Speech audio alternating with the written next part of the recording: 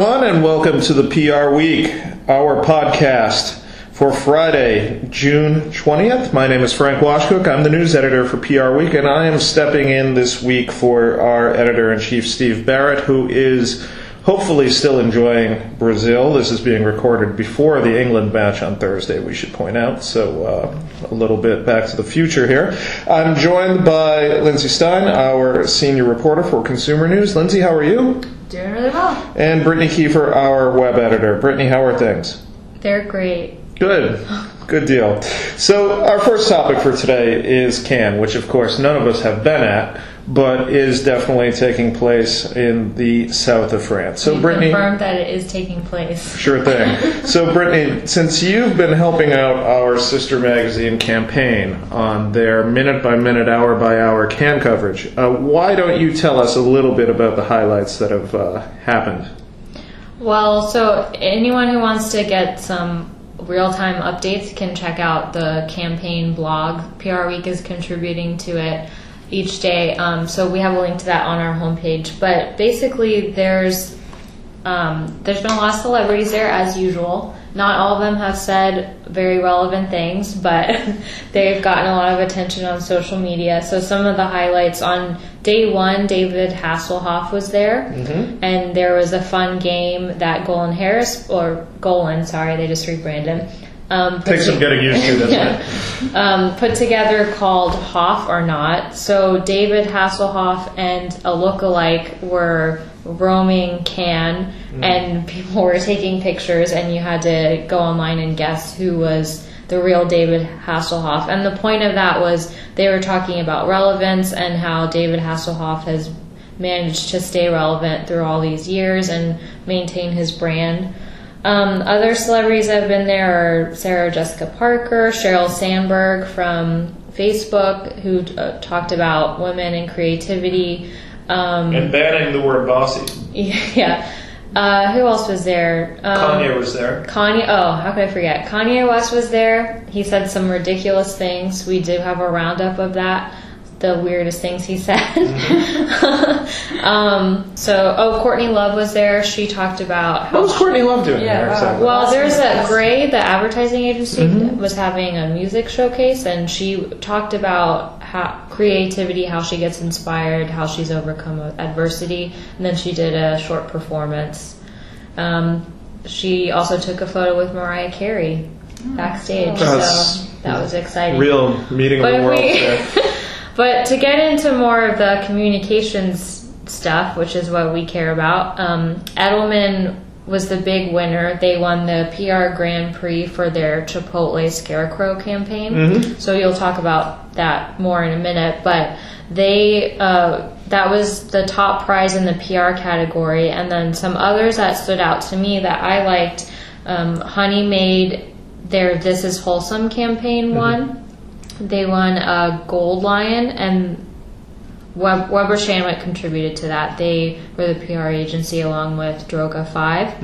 And then the Silver Lion category, the people might remember the Heineken If We Made It campaign. So that was for the Super Bowl. It was for the Super Bowl, but not really for the Super Bowl because they weren't a sponsor of the Super Bowl. So they did a funny campaign about if they had made a Super Bowl ad, what it would be, and that was really memorable.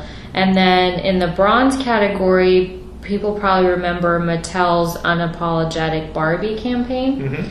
So that was when Barbie was on the cover of Sports Illustrated, and she was being unapologetic for some of the controversies that have surrounded her in the past. Side note, Mattel just released an Entrepreneur Barbie in a continuation of that campaign. So those are some of the highlights, and you can read about all the winners on our website. Also, Cannes Lions has their own website that includes case studies of all the winners, so those would be good to check out. And I think it's worth pointing out that with the Barbie campaign, there were two of the bigger PR agencies got credit for that one too, and that was both Ketchum and Weber Shandwick who helped out on that. So worth giving those guys some kudos as well. So a little bit of controversy from Cannes this year, and that's whether or not Edelman was technically the first PR agency to win the Grand Prix award. So Edelman, of course, won for its work with Chipotle for a campaign in which it basically showed how that chain's food is more naturally made, has less preservatives, and is less factory made than other types of fast food. They won the Grand Prix this year and were given credit along with Creative Artists Agency, the firm from Los Angeles. A little bit of a butting heads between Edelman and Fleischmann-Hillard over who was actually the first firm to be awarded the Grand Prix.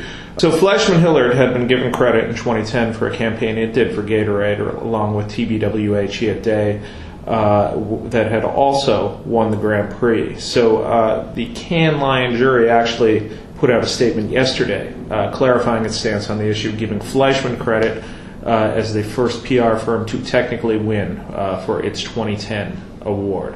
So kudos to Edelman for winning this year. Kudos to Fleischmann for the notoriety of being the first PR firm to win the Grand Prix in 2010.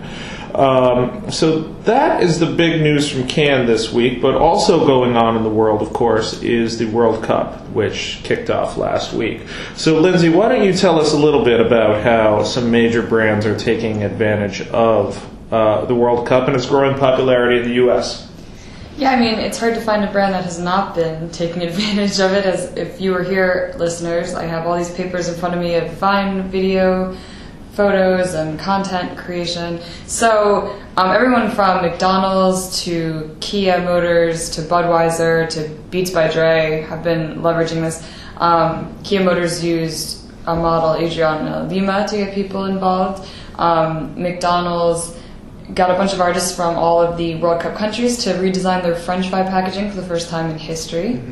Coca-Cola did something cool before the World Cup, which is noteworthy, where they brought the World Cup, the trophy, to the only people who are allowed to hold the trophy are people who have competed in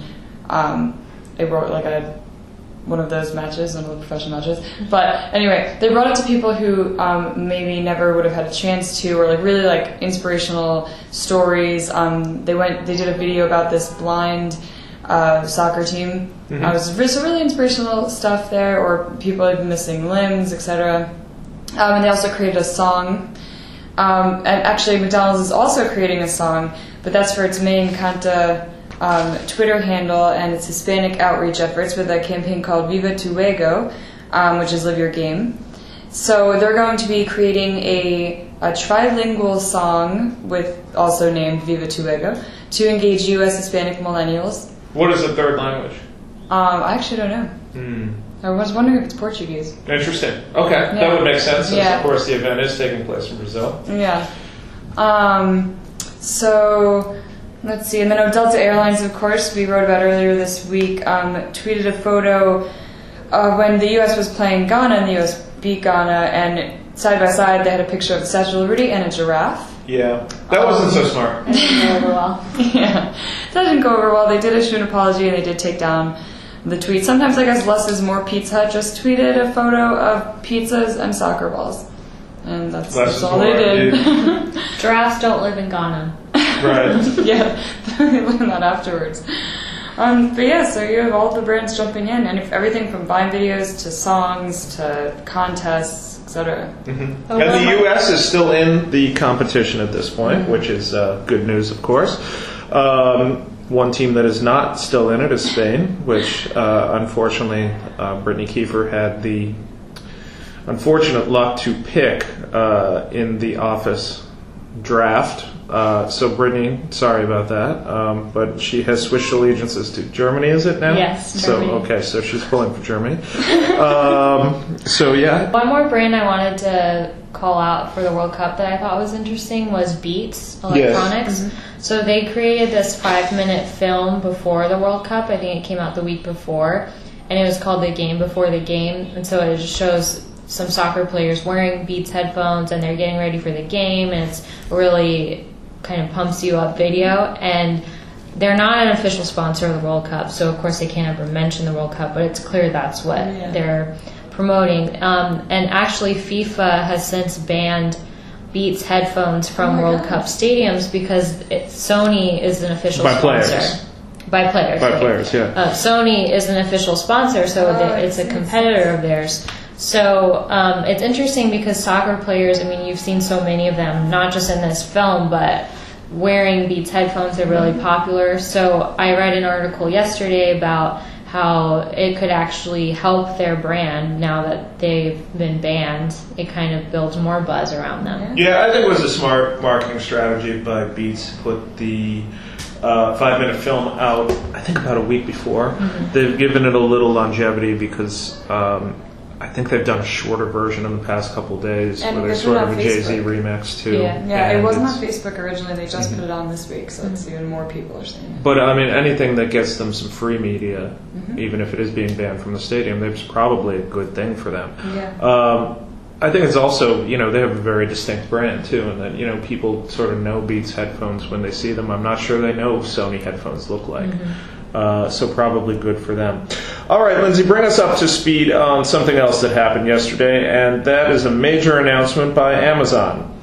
That's right. They are launching their first smartphone. It's called Fire Phone, kind of going off of their Fire TV that they launched recently as well, which is their streaming service. And they also have, I think, Fire Music, is it called? So, yeah, it's their first smartphone. And they have mixed reviews so far from people. Some people are liking the features. Like they have really innovative features. There's a slight 3D feature where you can tilt your phone to scroll rather than scrolling with your finger. And then there's something called immersion reading where you can read text on your phone and listen to it as well at the same time. You can take a photo of a piece of artwork and it'll tell you what it is based off like Wikipedia.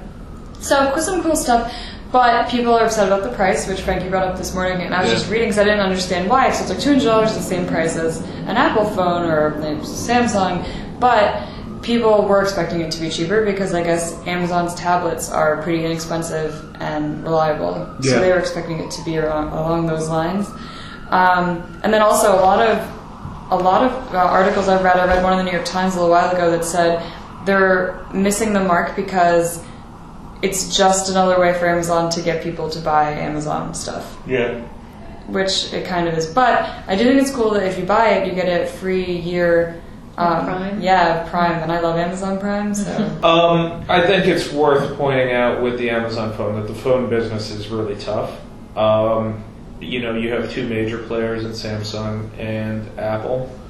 I think that a lot of brands have gotten out of the phone business willingly or unwillingly, whether it's Nokia or BlackBerry. There were a lot of rumors for a couple of years about a Facebook phone, and they did not enter the market. So it's a very, very tough business to do well in. So Amazon really has their work cut out for them. It's interesting, too, because I talked to somebody yesterday, Keith Negrin from Exponent PR. He told me he thinks that Bezos is kind of the anti-Steve Jobs in a lot of ways, because like Steve Jobs would be out there like live streaming announcements and be all over the media, and Bezos is a little more like behind the scenes and undercover. Like the media event yesterday only had 300 people, and that was another thing which I agree with Keith that I think it should have been live streamed. They have a streaming service. It kind of makes sense. But they wanted to keep it small and intimate. They kept it a surprise. They really did, in that I don't think anybody really knew about it before. It wasn't widely reported at all before yesterday morning. And I think, and this is granted, like there's a whole mini industry around blogging about Apple products, but there's already all sorts of rumors about how many sizes the next phones are going to come in, or the watch, or whatever the case is. And so Amazon kept things secret pretty well, I think. It was also a good press for AT&T. Yeah. Because they're the exclusive carrier, right? Yeah, they are. So that gives them an edge on Verizon for the people that are really committed to getting the Amazon phone, I suppose. Okay, folks, that's about all we have time for on this week's podcast. But thank you again for listening to the PR Week.